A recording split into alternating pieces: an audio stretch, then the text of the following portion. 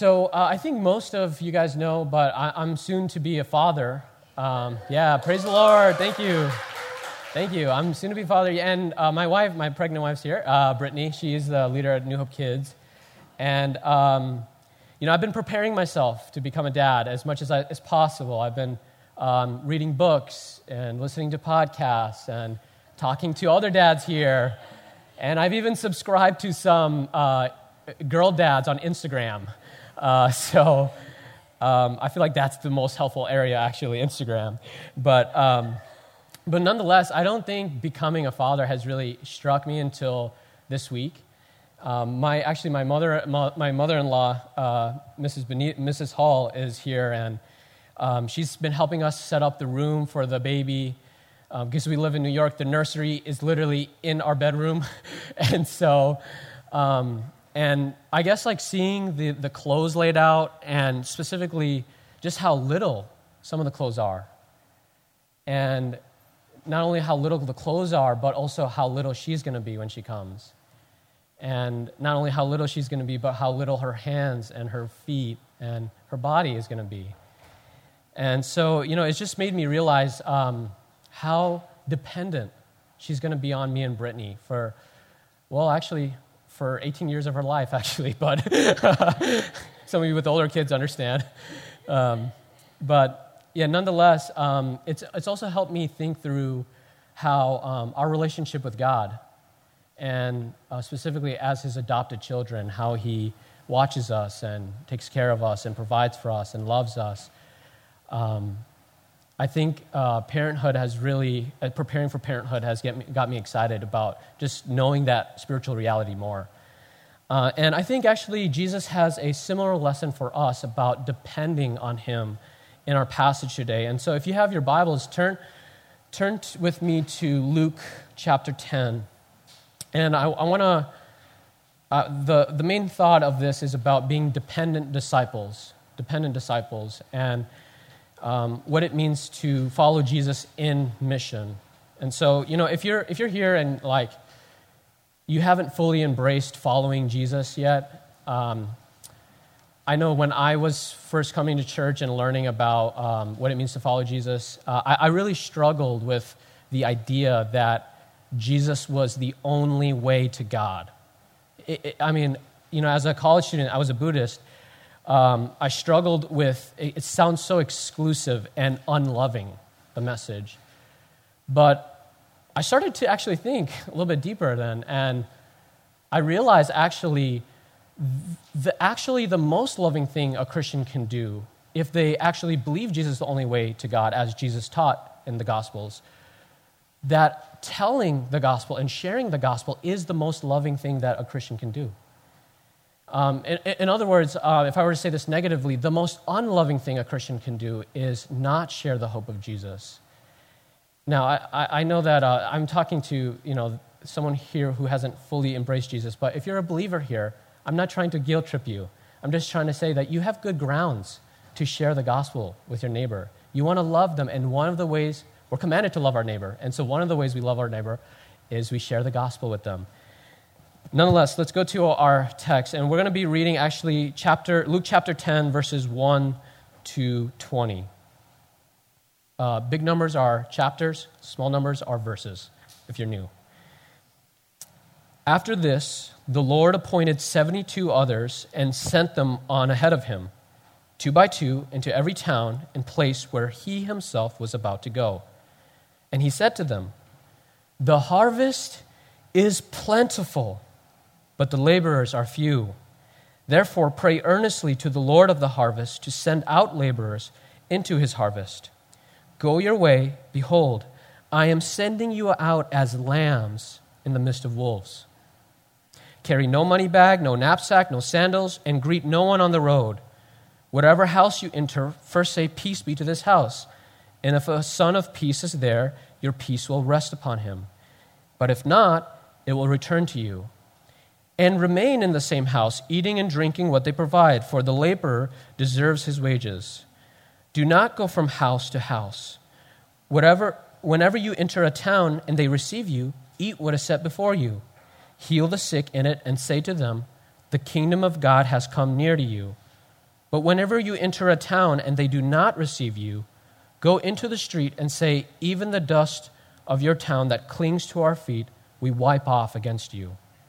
Nevertheless, know this, that the kingdom of God has come near. I tell you, it will be more bearable on the day of Sodom than for that town. Woe to you, Chorazin! Woe to you, Bethsaida! For if the mighty works done in you had been done in Tyre and Sidon, they would have repented long ago, sitting in sackcloth and ashes. But it will be more bearable in the judgment for Tyre and Sidon than for you. And you, Capernaum, will you be exalted to heaven? You shall be brought down to Hades. The one who hears you hears me, and the one who rejects you rejects me, and the one who rejects me rejects him who sent me. The 72 returned with joy, saying, Lord, even the demons are subject to us in your name. And he said to them, I saw Satan fall like lightning from heaven. Behold, I have given you authority to tread on serpents and scorpions, and over all the power of the enemy, and nothing shall hurt you. Nevertheless, do not rejoice in this, that the spirits are subject to you, but rejoice that your names are written in heaven. Maybe to give you some context about this gospel, Luke is the third gospel in the New Testament, and Luke is actually supposed to be read with Acts because they're actually the same author and it's supposed to be read continuously. And actually Luke in chapter 1 talks about how he's writing an orderly account to a man named Theophilus so that Theophilus can have certainty about the things that have been taught to him. And so Luke, being a doctor and historian, makes a very detailed, very vivid picture of what Jesus' ministry was like. And for the first 9.5 chapters, Luke has mainly been answering the question, who is Jesus? Who is Jesus? But actually in chapter 9, verse 51, right before our chapter, Luke now pivots to ask the question, what does it mean to follow Jesus? And actually our chapter here is about partially that. And so if you're a note taker, my main thought for today is that if we are to follow Jesus, we are to be dependent on Jesus for the mission of Jesus. We are to be dependent on Jesus while we are in mission for Jesus. And so I'm going to, just a map for where we're heading. We're going to first talk about how we are to be dependent on Jesus in our circumstances. Then we're going to be talking about how we are to be dependent in our resources, with our resources. Then we are to be dependent with Jesus with every outcome. And lastly, we're going to talk about how we are to be dependent on Jesus beyond our gifts and abilities. And so I pray that this sermon encourages you, as Proverbs would say, to not lean on your own understanding, but to lean on the Lord as he establishes our step. So let's start with, what does it mean to be dependent on Jesus in our circumstances? Okay, so let's look at the first 3 verses. It says, after this, the Lord appointed the 72 others and sent them on ahead of them, 2 by 2, into every town and place where he himself was about to go. Now, Jesus is now commissioning these 72 others outside of the main 12, to go into a town ahead of him as they travel, and long before Jesus comes, in order to tell that town about how the kingdom has come near. Now, Jesus actually gives 2 metaphors before sending them off, gives 2 metaphors as per the circumstances to this mission. There in verse 2, you actually see Jesus says that the harvest is plentiful, but the laborers are few. The circumstances to their mission were going to be daunting because the harvest was plentiful and the laborers are few. Let me explain. During Jesus' time, people lived in an agrarian society, and the harvest was a metaphor that Jesus used in order to say that the food, the harvest is a joyful time because the food that was out on the fields was ripe and ready to be picked and plucked and passed around and put on the market. And Jesus uses this metaphor to say that there are many people who are ready to hear and receive the gospel. That's really encouraging for disciples going out on mission, right? But then Jesus continues and says, but the laborers are few. Now, I know we don't live in an agrarian society, so the metaphor doesn't hit us like it should, but I know some of you are accountants, so let me use this illustration. You have many new clients this year, and the tax returns are overwhelming. And your tax department is understaffed. Okay, maybe you're a healthcare worker, and I say the people in the waiting room is overfilling, but there's a shortage of doctors and nurses. You guys are getting a picture. Maybe you're a student, and I say, hey, you're going to end the semester soon, you're going to graduate, but there are many classes, many assignments, and many quizzes to do. And guess what? You only have so many hours to do them. You can understand how what Jesus is saying when he says the laborers are few makes the circumstance of the mission daunting. And you guys get that? But he also says that the mission is going to be, or the circumstance is going to be dangerous. If you look down in verse 3, Jesus says this, behold, I am sending you out as lambs in the midst of wolves. Lambs in the midst of wolves. Now, I don't know about you, but when I try to picture lambs in the midst of wolves, it's a pretty scary picture. Jesus is not picturing here a Madagascar-like reality or movie where lions become friends with zebras and lemurs become friends with hippos. Jesus is actually saying, in some sense, to his disciples, when you go out, you're going to feel like lambs. You're going to feel defenseless, and your situation is going to feel hopeless. And it's a dangerous task that I'm sending you on. So the circumstances of the mission are daunting and dangerous. And so what does Jesus teach his disciples to do? Actually, look at the end of verse 2. And Jesus says this. He says, therefore, pray earnestly to the Lord of the harvest to send out laborers into his harvest. I guess, church, as a church body, we are to pray.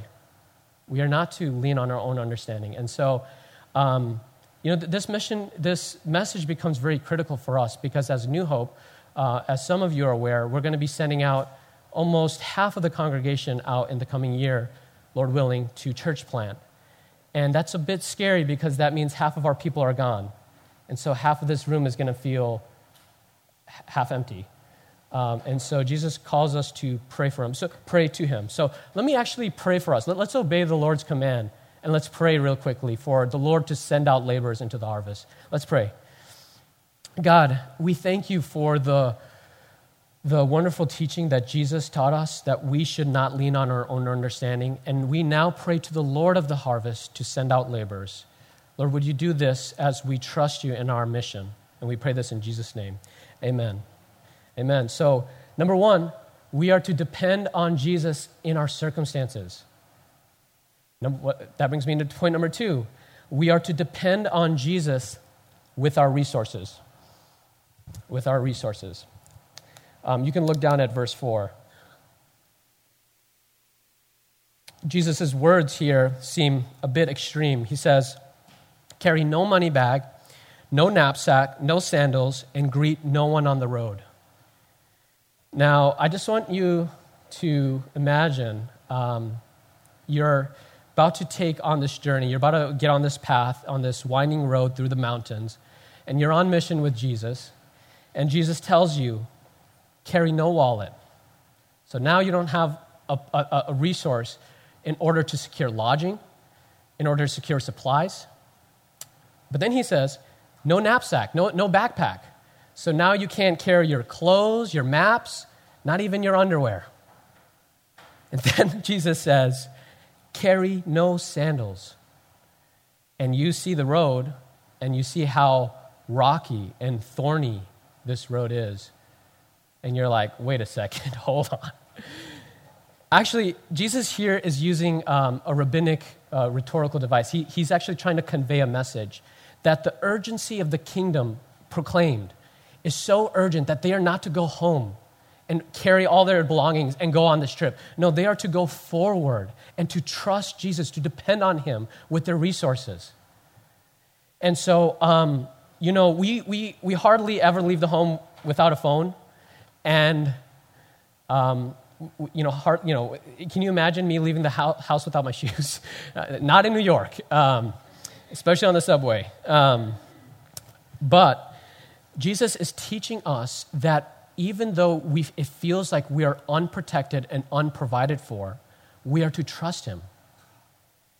And Jesus is, in other words, is asking us to experience, actually, the radical hospitality that the kingdom of God offers us. Now, I know this point, it's very easy to preach, to trust Jesus with our resources, and it's very hard to believe, especially if you're going through a hard circumstance with finances. I had a situation. Well, my mother had a situation happen 2 months ago where her landlord, my mom's been renting for over 25 years. This is the house that I was brought in, my brother was brought in, where my father passed away. And the landlord actually reached out to her on September 1st and told her and asked her to, because she wanted to sell the property, to pack her bags and to leave by the end of the month. She didn't have 6 months to prepare. She didn't have 3 months. She didn't even have 2 months. She had 30 days to do it. And during that time, I remember there was a lot of sleepless nights, I think. And for me personally, I was thinking, what is my mom going to do? And I can hardly even think what was going through my mom's mind at that time. But we prayed. We sought the Lord. And about like 3 or 4 days before she had to totally move out, this lady calls her and tells her, Neela, I want to offer my house up to you. I'm actually going to be moving to my other property, and I want to open up my house to you. And we were ecstatic. And here's the craziest thing. That person was her direct neighbor.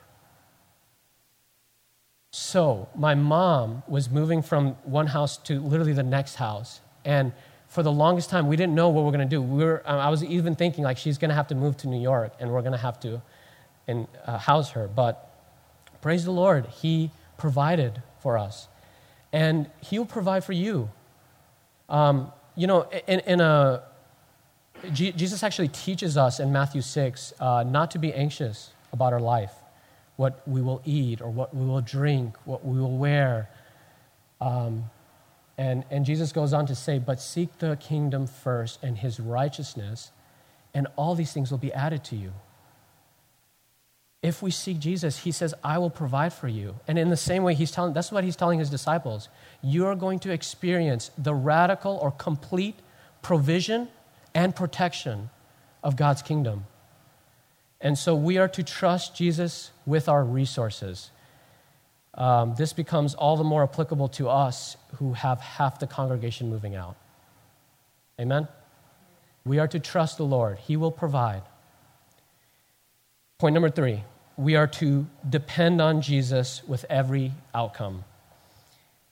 Now, as Jesus commissions these 72 out, he gives them a set of expectations on what to expect on this mission. And if you look down in verse 9, he actually says, heal the sick in it and say to them, the kingdom of God has come near to you. Okay, so these are people who accept the message. They are healed, and their disciples are told to say, the kingdom of God has come near to you. But what's really interesting is Jesus says in verse 10, but whenever you enter a town and they do not receive you, go into the streets and say, even the dust of your own town that clings to our feet, we wipe off against you. Nevertheless, know this, that the kingdom of God has come near to you. That's really interesting. Jesus says, whether they accept or reject, you're to say the kingdom of God has come near to you. Now, maybe that didn't hit you like I wanted it to, but the reason why Jesus is saying that the kingdom of God has come near is because the king of that kingdom is coming near. Remember, I told you Jesus is sending them out, and so he's coming out after them. Even more, Jesus says, some people are going to say no to your message. And what are you to do? Verse 11, even the dust, say this, even the dust of your town that clings to our feet, we wipe off against you.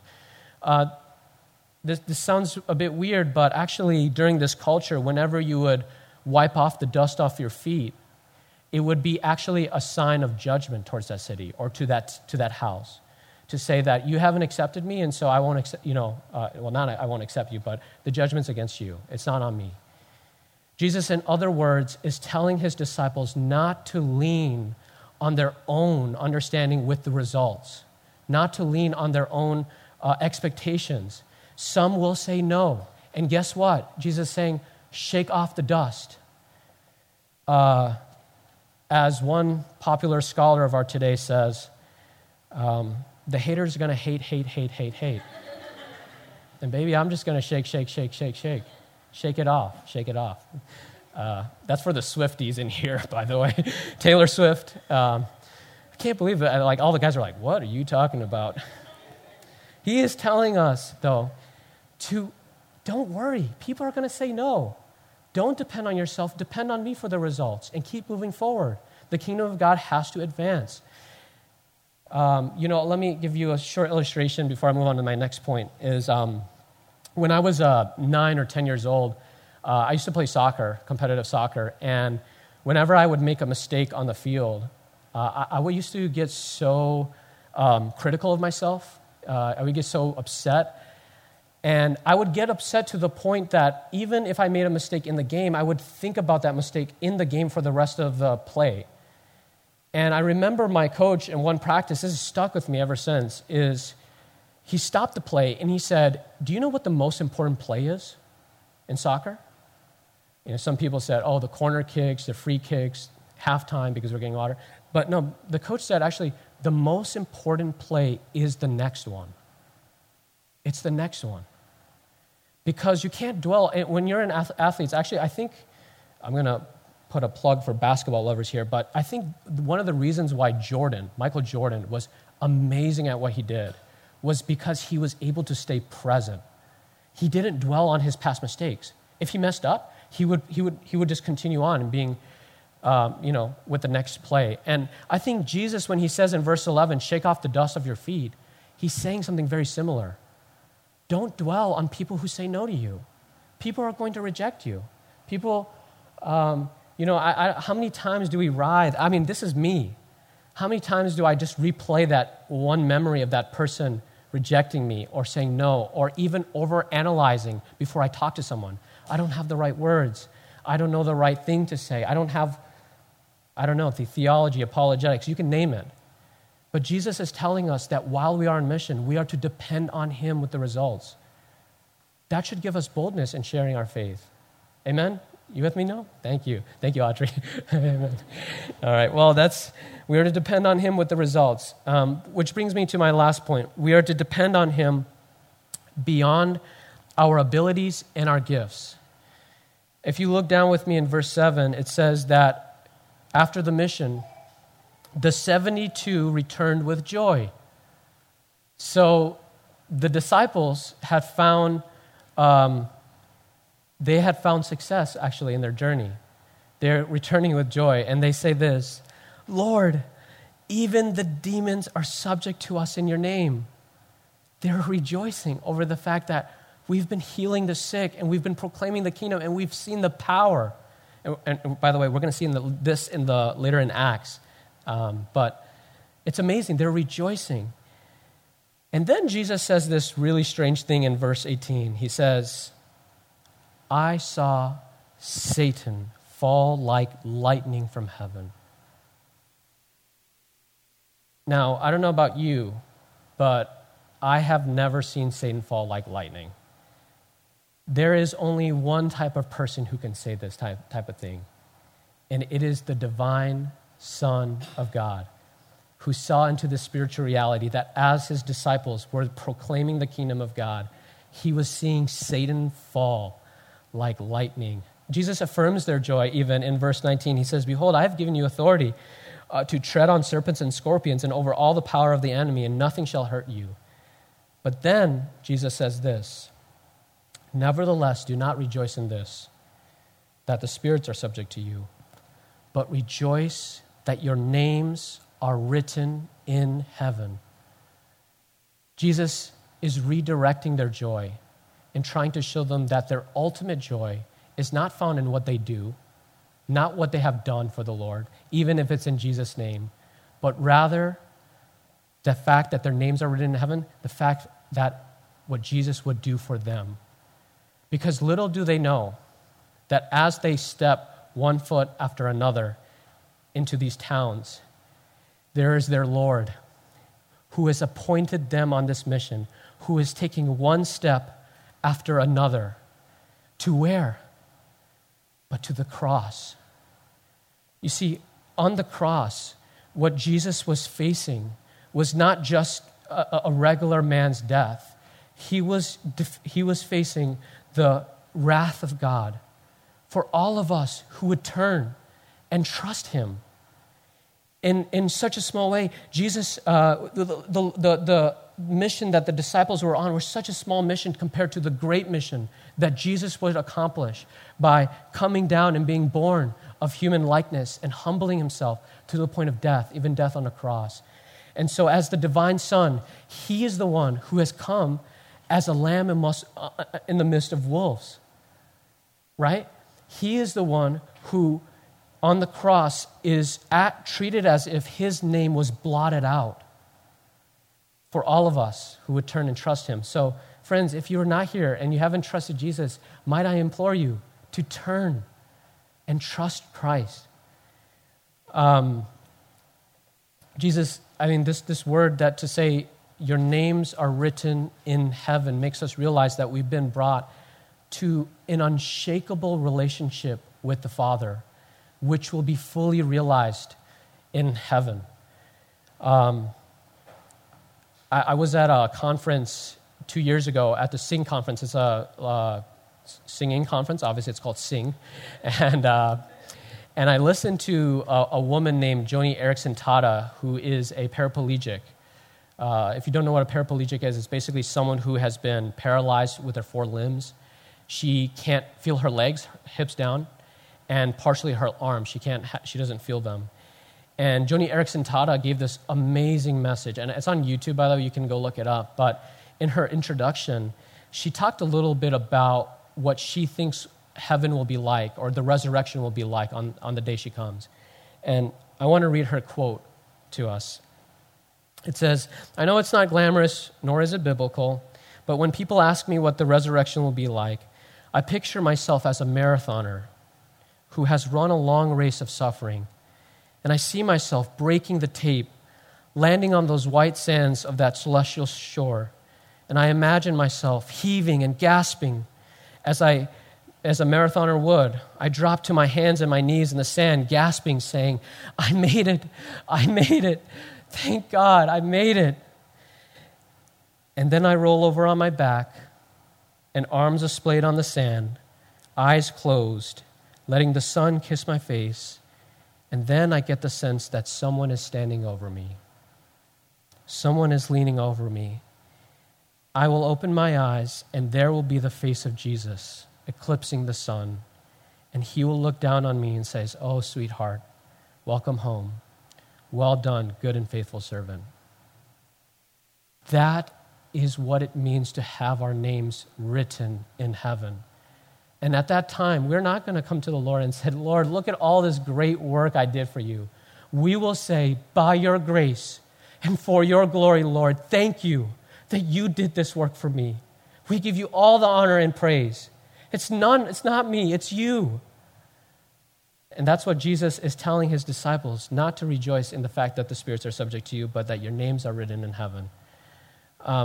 New Hope, I pray that in this next season we would, I know it's such a simple message, but it matters. We are to depend on the Lord in every one of our circumstances, even if half this church leaves, even if we're weathering unemployment and navigating career shifts. We are to trust him in every aspect of our lives, especially while we're on mission. Amen? Amen. Let me pray for us.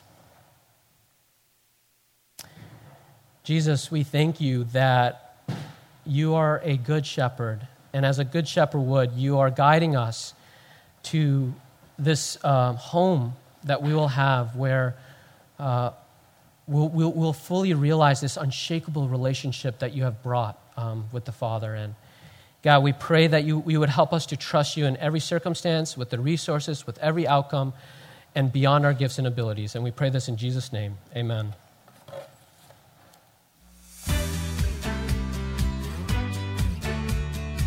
We hope today's message was encouraging for you.